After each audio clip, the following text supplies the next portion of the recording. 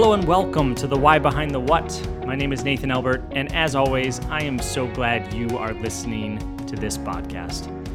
As I shared with you last week, I am pausing my previously scheduled episodes to spend a few weeks talking about whiteness, systemic racism, and how we, especially as white people, can dismantle the racism in our culture. Last week, I gave a metaphor about how digging up vines and weeds in my backyard became an apt metaphor for me for how I think we as white people need to dig up the roots of racism that are utterly pervasive in our culture. Over the next couple weeks, I'll be interviewing a few friends on the topics of whiteness and racism to hear their reactions to the racial violence we've been seeing across our country. I'll have a few pastors, authors, professors, some friends, all of whom are wiser than I will ever be. But today, I am excited to share with you my interview with pastor and author David Swanson. David is the pastor of New Community Covenant Church in the historically black neighborhood of Bronzeville in Chicago. He's also the author of the newly released book, Rediscipling the White Church, From Cheap Diversity to True Solidarity. In this conversation, we talk about how white people are often complicit to racist systems, that the answer to racial segregation in our churches is not simply diversity, but it's actually discipleship. We talk about unlearning the narrative we have come to believe, that we can relearn the truth of our history so we can begin the work to repair and reform not only the church, but our entire society. With every question he answered during this interview, I kept thinking, yes, that's right. Yes. Oh, this is what we need to do. Yes, we need to hear this. And so if you are white and someone who considers themselves a part of the Christian tradition, I think not only should you listen to this episode and probably listen to it a couple times, but you need to go out and buy David's book. I think this is the type of conversation that we as white people need to be having with each other. And I think his book, having read it, is really going to be a great start and introduction for many of us in the white community. I truly believe that David is a voice that every white Christian needs to listen to. He is pastoral, he's prophetic, and I think he is and will continue to be one of the key leaders helping white people unlearn and relearn their history, as well as we work to become dismantlers of white supremacy. You can learn more about David on his website. It's dwswanson.com. There you can sign up for his weekly newsletter, you can buy his book, you can also find links to his social media. I've also included all those links and resources David has recommended in the show notes, as well as on my blog, nathanalbert.com/blog. If you enjoy this podcast, I do hope you'll share it with others. A like, a retweet, sharing it on Facebook, Twitter, Instagram, it's a huge help. And I really want David's message to get out there. Also, if you could rate it on iTunes, all you got to do is tap the stars and hit submit in the Apple Podcast app on your phone. That's a great way to beat the algorithm and to help more people become aware of this podcast. As always, this podcast was written, recorded, and edited on Monacan land. With that, here is my interview with David Swanson.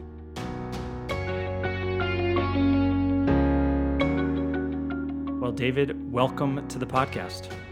Thanks for having me. I'm glad you're here. It's been a while since our days both in Chicago. You're still there. You're still living it up, though. I am. In the greatest city in the world. I agree. Yeah. I'm glad that you still agree with that, too. I do, yeah. Tell us a little bit about what do you do professionally, but then also a little bit about you personally. Who are you as just a fellow human being? Yeah, so my wife, Maggie, and I have just celebrated 21 years a couple days ago, so that's exciting. We have two sons, a 11-year-old and an almost 6-year-old. And so, we have been riding out this pandemic together, the four of us, and getting a lot of time together, which has been really great. Our practice has been to try to get away from the city one day a week over these weeks. And so there's a Indiana National Lake Shore that's about 30, 40 minutes from us. So we do lots of hiking over there. And, as the weather gets nicer, kind of playing around in the sand dunes, and that's been really good for us. I pastor a church that is 10 years old, a New Community Covenant Church. It's on the near south side of Chicago in a historically African American neighborhood, a church that is intentionally multiracial, relatively evenly distributed African American, Asian American, and white. And then recently wrote a book called Rediscipling the White Church From Cheap Diversity to True Solidarity that's available now. Awesome. We'll get into the book a little bit, but I'd love to hear how are you? I mean, we're in a pandemic and we're in a massive amount of protests, and soon we'll be in an election cycle.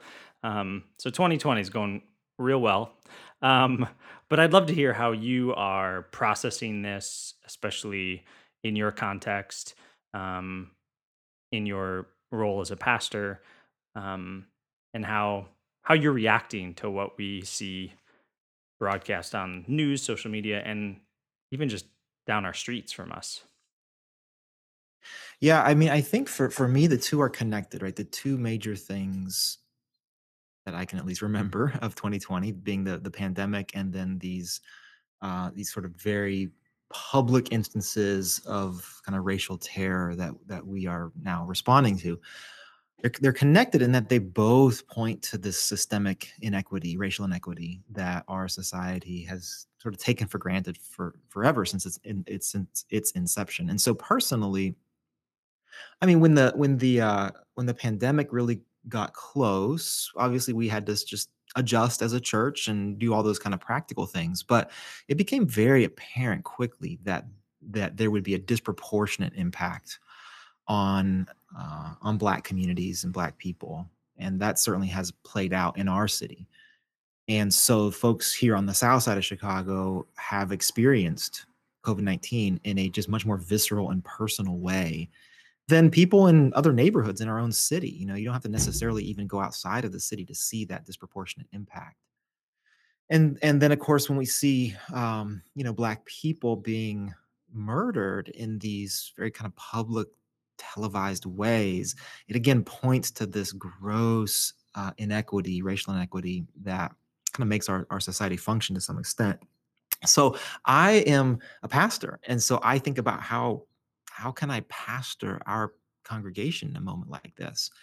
We have people for whom, maybe these ugly realities are somewhat of a new experience. And so how do we bring them along and contextualize some of this? But then we have other people in our church who have been living this, forever, and their parents and grandparents and great grandparents before them.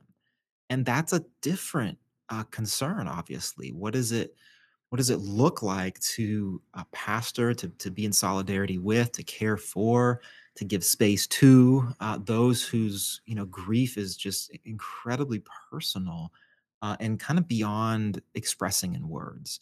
And so that's a big part of it right now is how do we as a congregation make the space for kind of deep lament that our culture at large doesn't necessarily have an imagination for. And frankly, Mm, many of our churches haven't had the imagination for either. Thankfully, some have.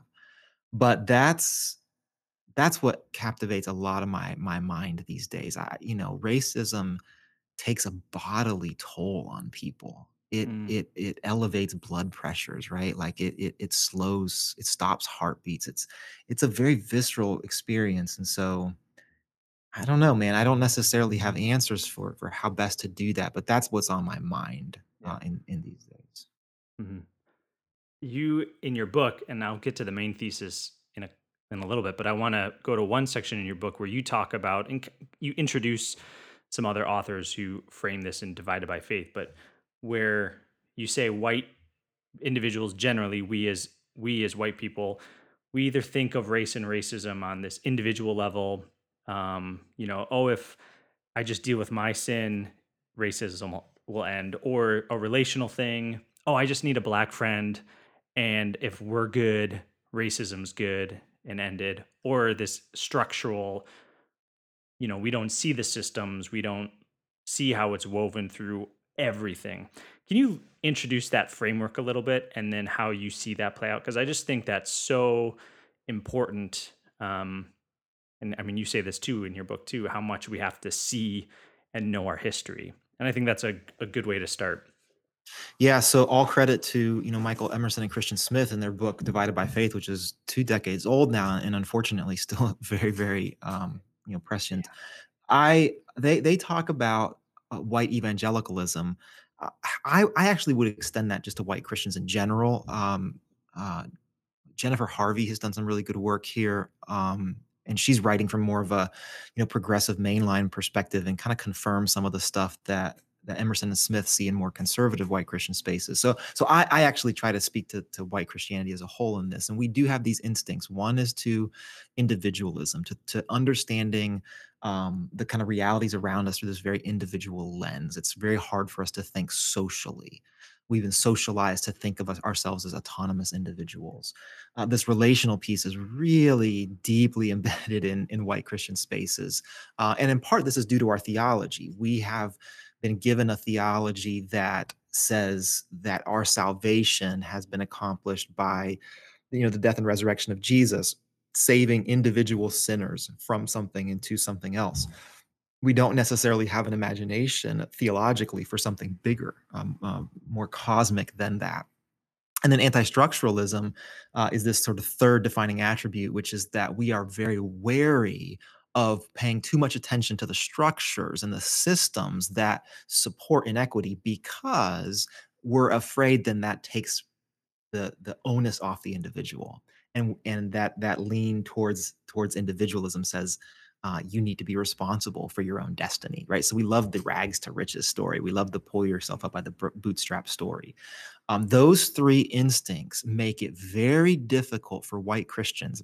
My guess is white people in general, but I'm speaking to what I know, to actually affect change when it comes to systemic racism, because you have to think corporately. You have to think beyond relationships, and you have to examine, interrogate, and dismantle structures.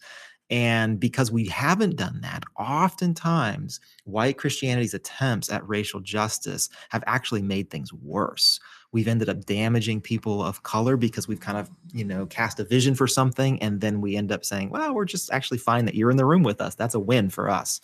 Um, and then we mess up the white people too, because things don't go well, and then the white Christians say, well, we tried that one time, it didn't work, and so this must not actually be all that important.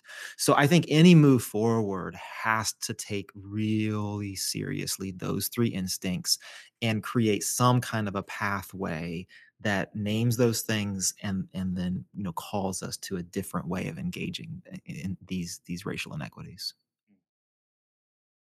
You mentioned, or in your book, your kind of main thesis, which I think you kind of hinted at just a second ago, is that racial segregation, really within Christian churches, isn't a diversity problem, but it's a discipleship problem.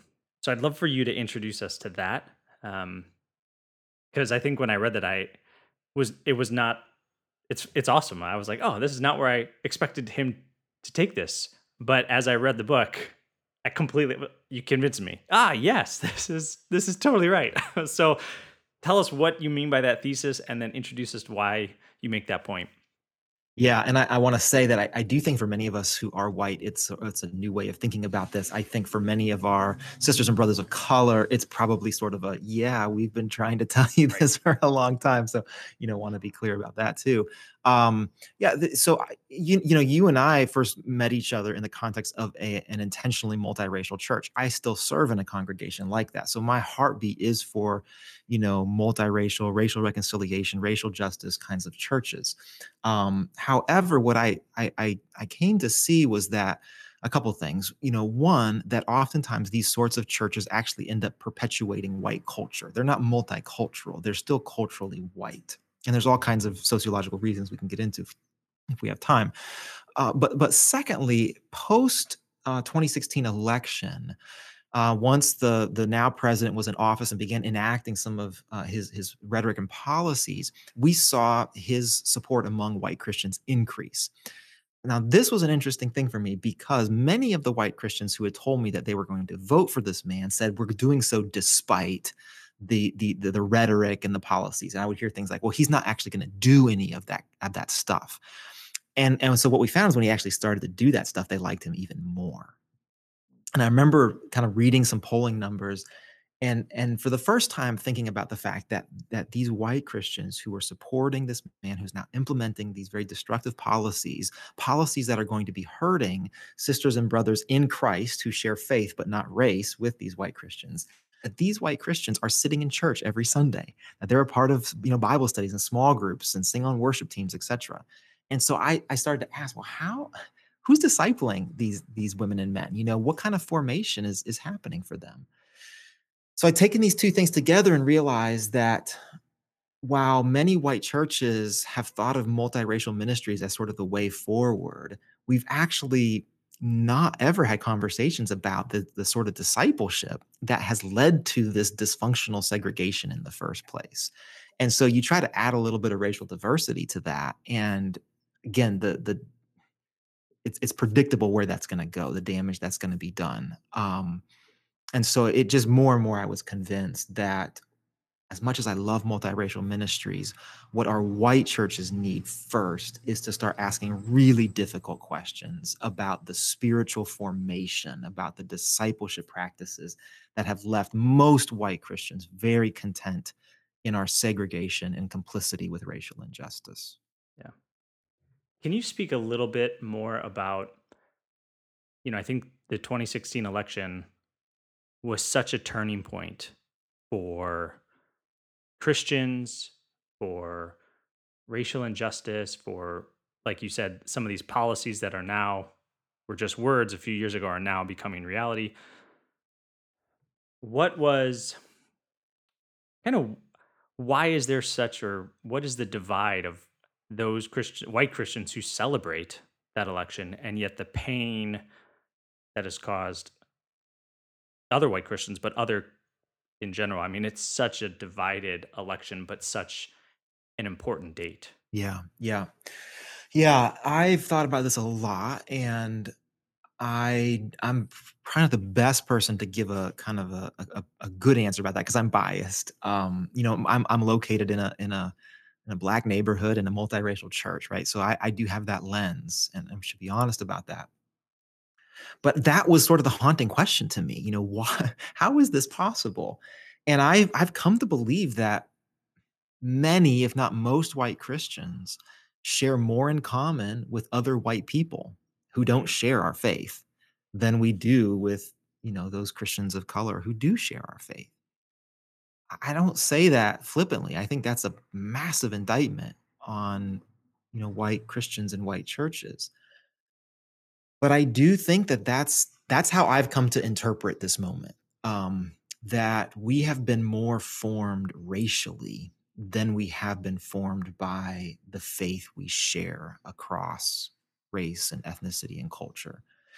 So when I've, tried to have these conversations with, kind of the fervent supporters of the president, what I often am told is, I'll share things like, "Hey, I know you might not have these relationships, where you're hearing the sorts of concerns or real life experiences that are being shaped and impacted by this political moment. But let me tell you a little bit about that. Let me share with you some of, and what I have often been told as well. They don't really understand, or they don't really get it, and it's an instinct to kind of narrate with authority someone else's experience. It's a instinct as a white person to say, I actually know better than you what's good for you, which is just, I mean, how gross is that, right? I mean, it's just it's horrible, right? And yet I think that's actually an expression of the racial discipleship that white people undergo completely unknowingly, right? We are formed in this country to think of ourselves as the experts, to think of ourselves as the kind of cultural and ethnic neutral upon which everybody else can be placed and then judged and ranked. And so it's ugly to say that really, say that out loud, but I actually do think that that's what's happening. So until we get at that, the kind of stuff we see around this election in white churches is going to continue to happen because, again, white people are being sort of left in this dysfunctional racial discipleship that has really separated them from the rest of the body of Christ. Yeah. You mentioned too in your book about whiteness. I think I have it written down somewhere. Let me see. Whiteness carries with it the burden of history, working to distract us from the ugliness of that history, and it's working today. Um, and so, I'd love to hear personally your journey of what were the benefits, what were the costs of you to come to understand your whiteness and the history of your race. I was talking to a family friend who she feels like in this moment she's been lied to her whole life, right? Like some of the history books that she's now reading, or some of these black authors that she's finally listening to and reading. She's like, I have been lied to in high school and college. And, um, you know, that's 15, 20 years ago. And so she's starting to see the history become, that the emotion that comes with it. So I'd love to hear a little bit about your journey with that as well. Yeah, James Baldwin writes about this. I can't quote him exactly, but he says, that white people are trapped in a history that we do not understand. And the reason for this is that to become white involves forgetting. It involves an intentional forgetting. None of Yeah. us, when I say us, our ancestors, arrived in this country as immigrants or refugees white. They all had some other ethnic and cultural particularity attached to them. And yet, very quickly, they understood that in order to become American, to attain as much of the American dream as possible, they needed to leave those things behind, shed those particularities in order to become white, in order to gain access to these promises. So there's an intentional forgetting that has to happen. And, my own family, there's some Swedish back there, and my grandma would make Swedish fruit soup on, Christmas Ooh, Eve. It's very delicious, actually, kind of a cold fruit soup, almost like a dessert. But that's kinda it for me, That's my Swedishness, right? Um, but that's what it means to be white to some extent. So we exist in this history that we have forgotten and that we had to forget. And so we're not even aware of this burden of history that we carry with us. To your question, then it is a sort of shock to wake up to that, right? Your family friend who's kind of like feeling lied to. Well, yeah, that's right. Now it's a lie that we're complicit with, right? On some yeah. level, we've agreed to that Mhm. lie to benefit from it. But it's a lie nonetheless. And so there is a shock of, oh my gosh, I didn't see, I didn't know how, and for some of us, there's some shame that comes along with that, some guilt, and that's fine. That's part of growing up, I think. There's nothing wrong with that initially. You don't want to stay there. The gift, of course, is that there's nothing better than the truth. Now, again, I'm speaking as a Christian person, and my faith is in the one who claimed to be the truth, right? So I think as Christian people in particular, we have no fear of the truth. And there's something incredibly freeing about being able to Mm, tell the truth, even when you have to admit your own complicity with a lie in order to tell that truth. So yeah, there's a burden to this, but I always tell people, like, the further along this journey toward racial justice you get, the more impossible it is to turn around because it just is so good. It's so much better than what mm, you experienced before, right? The community, the camaraderie, the yeah. solidarity, the giving your life to something really significant. Like, I'm going to go back to what, right? To falling back asleep and pretending like none of this existed? No. As painful, as hard as it is, it's also way, way better. Yeah. And you make the point too, and this is all throughout the Christian scriptures, uh, to hear, to know your history, to remember. I mean, those words come up so often. Jesus says, "See, see, see," um, and that we do that with certain things, but we choose not to do that with others. And this is a perfect example of that. Yeah.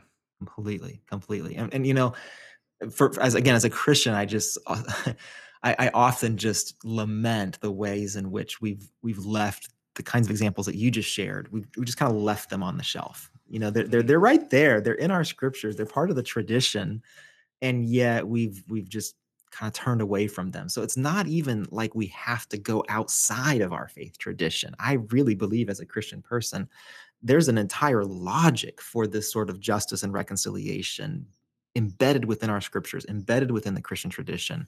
We just have been conditioned not to see it. I've had Yeah. people on social media the past couple of weeks tell me that I had somebody message me saying any definition of reconciliation that requires justice is, I can't remember the word he used, but is a lie from Satan.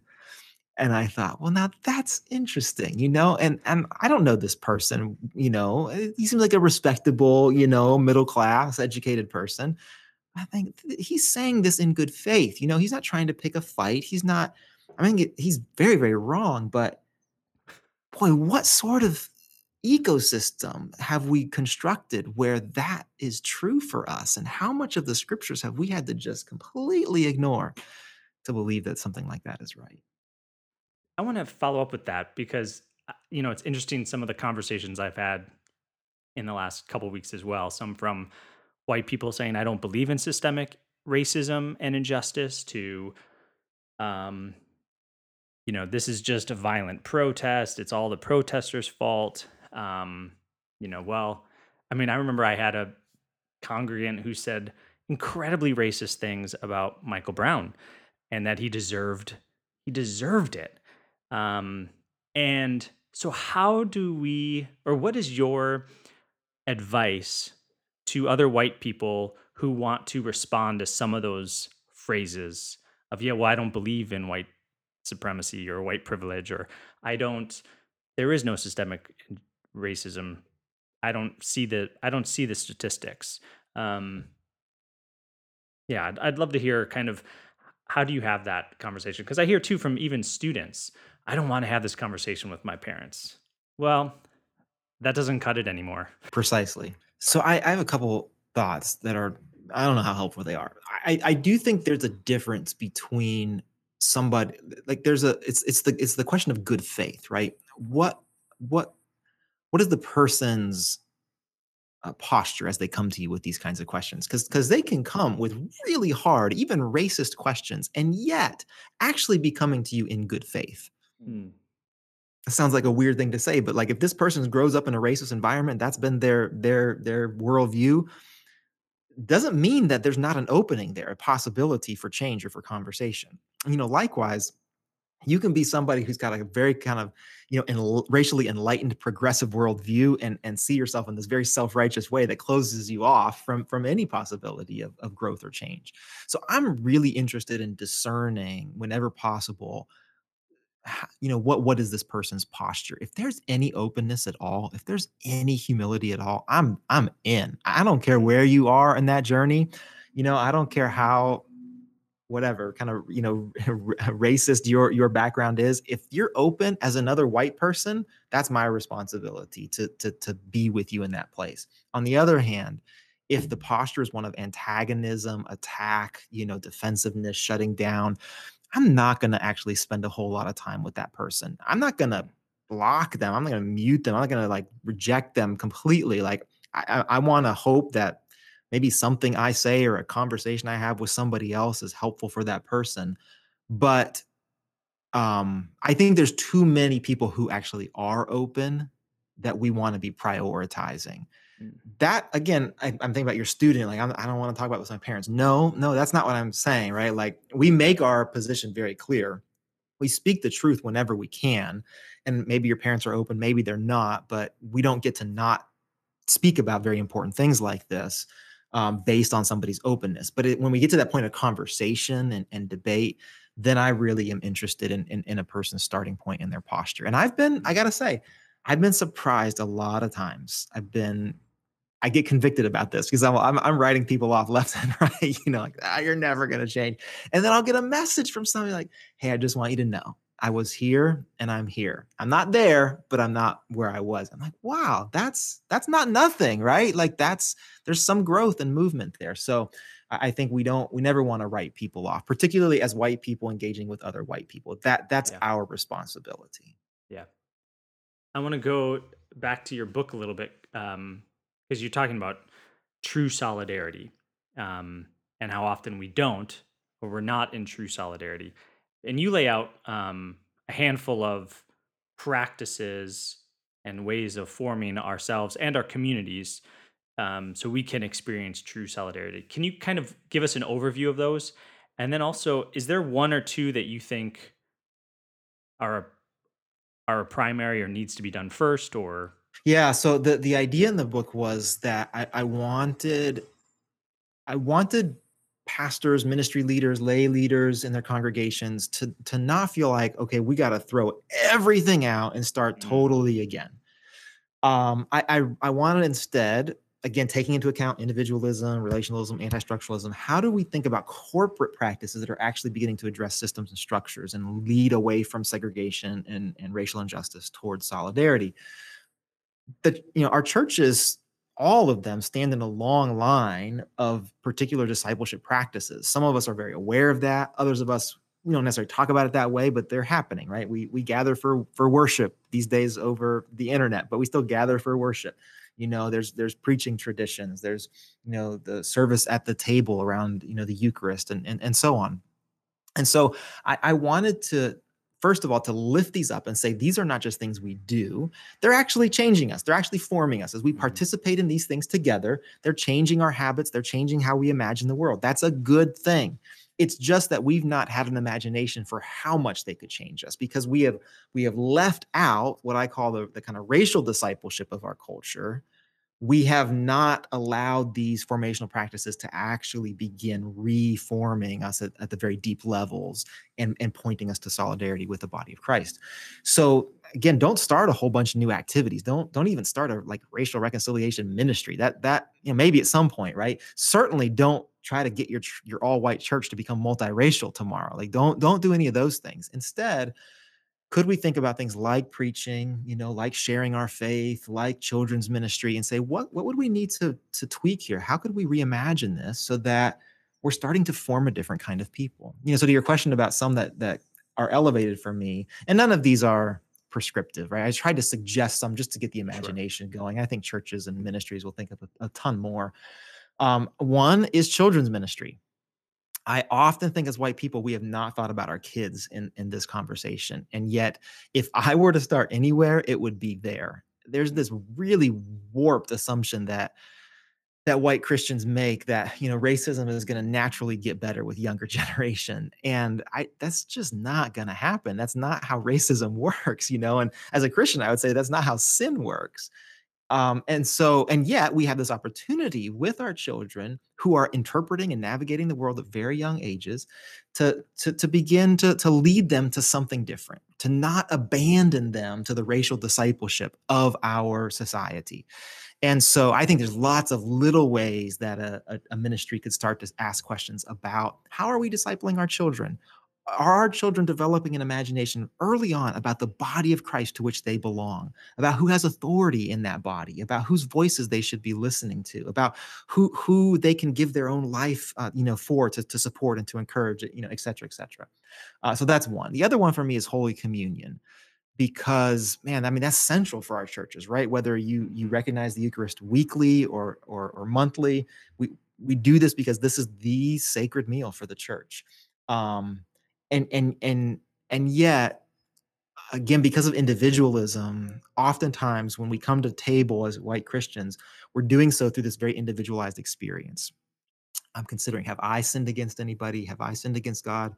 yep. How is this meal being applied to my own life? Which is good, it's good.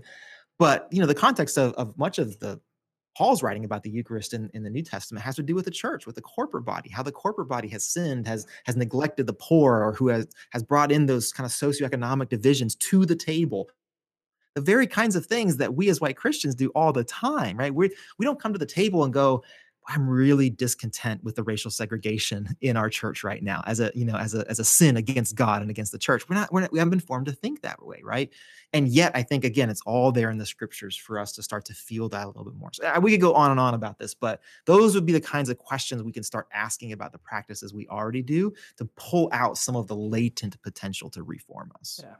One of the things I love in these chapters is you do a great job of bringing up these theological themes, practices, but then you interweave things like you have a whole section on white privilege, not in your white section privilege, but in one of our practices and how that can inform our privilege. Or even in the children's ministry, you had a section talking about how just because we're around other races now doesn't mean we're in a just racial society. And naming that through those practices. And another thing I really appreciate is and you highlighted it a little bit earlier, but you say all of our churches can do this. Even if we're a rural church in Iowa or an all white church in Maine, wherever it might be, these are practices that we can do to stand in true solidarity, even if others that are in our church are all white. That's right. Um, and I think it is a really helpful framework for people who, or it goes against the individual relational aspect that we've often said that this is the way we fix this problem. And I think it's hopeful, right? Like it doesn't, for that solo pastor in a small church, hey, there's still hope. You can still do this work. Yeah, Um, I mean, I don't know if you had this experience, Nathan, but I know, like, being in multiracial churches, I would talk with other pastors, and they would say things like, "Man, I really love what you're doing. I think racial reconciliation is so important. I just can't really do anything about that because my context, my yeah. community, my congregation is mostly Yes. white." And I'm sadly have to confess that for many years I kind of nodded my head in agreement, and this for me is a pretty significant paradigm flip. It's saying, you know what, the issues of racism, white supremacy, racial injustice are not over there in the urban center, in the multiracial Hmm. church. They're actually primarily located in our mostly white spaces. Once we understand that, that's a hard truth to swallow. So I know we'll lose some people trying to get there. But if you can get there, then all of a sudden it gets really good because now you're not secondary to this process. You're actually on the front lines. As a ministry leader in a mostly white space, you are strategically located to make a much Hmm. bigger dent in racial injustice than I am in a multiracial church. I really believe that, right? Like, you Hmm. have more influence and credibility where it really matters, once you make that switch. So yeah, I hope that's true. I hope someone would read this and go, "Oh man, like, I really matter in this work, and Hmm. I'm not here accidentally, and I don't need to try to be somewhere else. I can actually make a big difference right here." Yeah. And I think a lot of, well, I'll say this for me. I think for a season, I wanted to become woke. Like I was like, I want to say the right things, and I want my friends of color to really say, "Yeah, you got it, Nathan."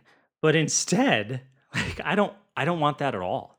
I actually think, and you frame this too, as you say, we've been malformed and deformed by our racial society, and we need to reform it. And so I'm just more convinced that as white people, this is our problem. It's our problem to fix. And our goal should be to be the dismantlers, to be the repairers, um, to be the people who are fixing what we started, our people started centuries ago. Um, and that's why, I've seen some of these viral videos of protesters taking down statues of slaveholders and throwing them in rivers. And that, I mean, we can get into a whole nother topic there, but the symbolism behind that there are some white people who are saying, no more. We're dismantling that. We're throwing it in the river and we're going to do something better. We're going to repair it. I think is such a brilliant illustration for the work that we as white people have to do. And I think It's really good. yeah, right? And I think that's what you're getting at too with this book is you're saying these are the practices we can do to reform, to unlearn, to relearn and repair. Yeah. Yeah. Yeah, because I think so much of the language of wokeness when it's used by white people, it ends up being more about me feeling good about myself. Right. It's like, okay, I'm not that person anymore. I'm one of the good white people. Yeah. And I think as Christians, one of the things that distinguishes white Christians ought to be our confession that we will never be fully woke. We're Yes. always going to be waking up. But yeah, to your point, I think that's the aim, right? We want to move from that, okay, I feel better about myself too. I'm about this work of solidarity. I'm about giving myself to the work of repair in the world Mhm. around me. And I don't need to even start that. I don't need to define that because there are people of color who've been about that work for generations. So how can I be a part of that? Okay, my assignment is to take down the statue. Cool. Let's get on that. Let's go take down the statue, right? But that work is already happening all around us. Yeah. We just have to have the eyes to see it.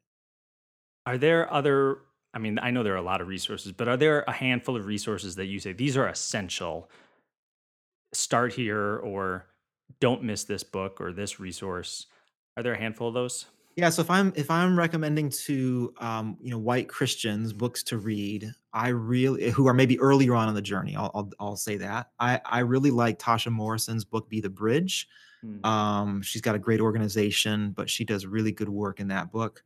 Daniel Hill's Wide Awake is a really eye-opening one for white people coming to understand white identity. Drew Hart's book, Trouble I've Seen, is I quote extensively there. Drew does amazing work biblically, theologically, tapped into the Black church tradition. I just think is really really important. Um, my mentor, Brenda Salda McNeil's book, Roadmap to Reconciliation, is a really practical resource for church leaders who are wanting to get into this work.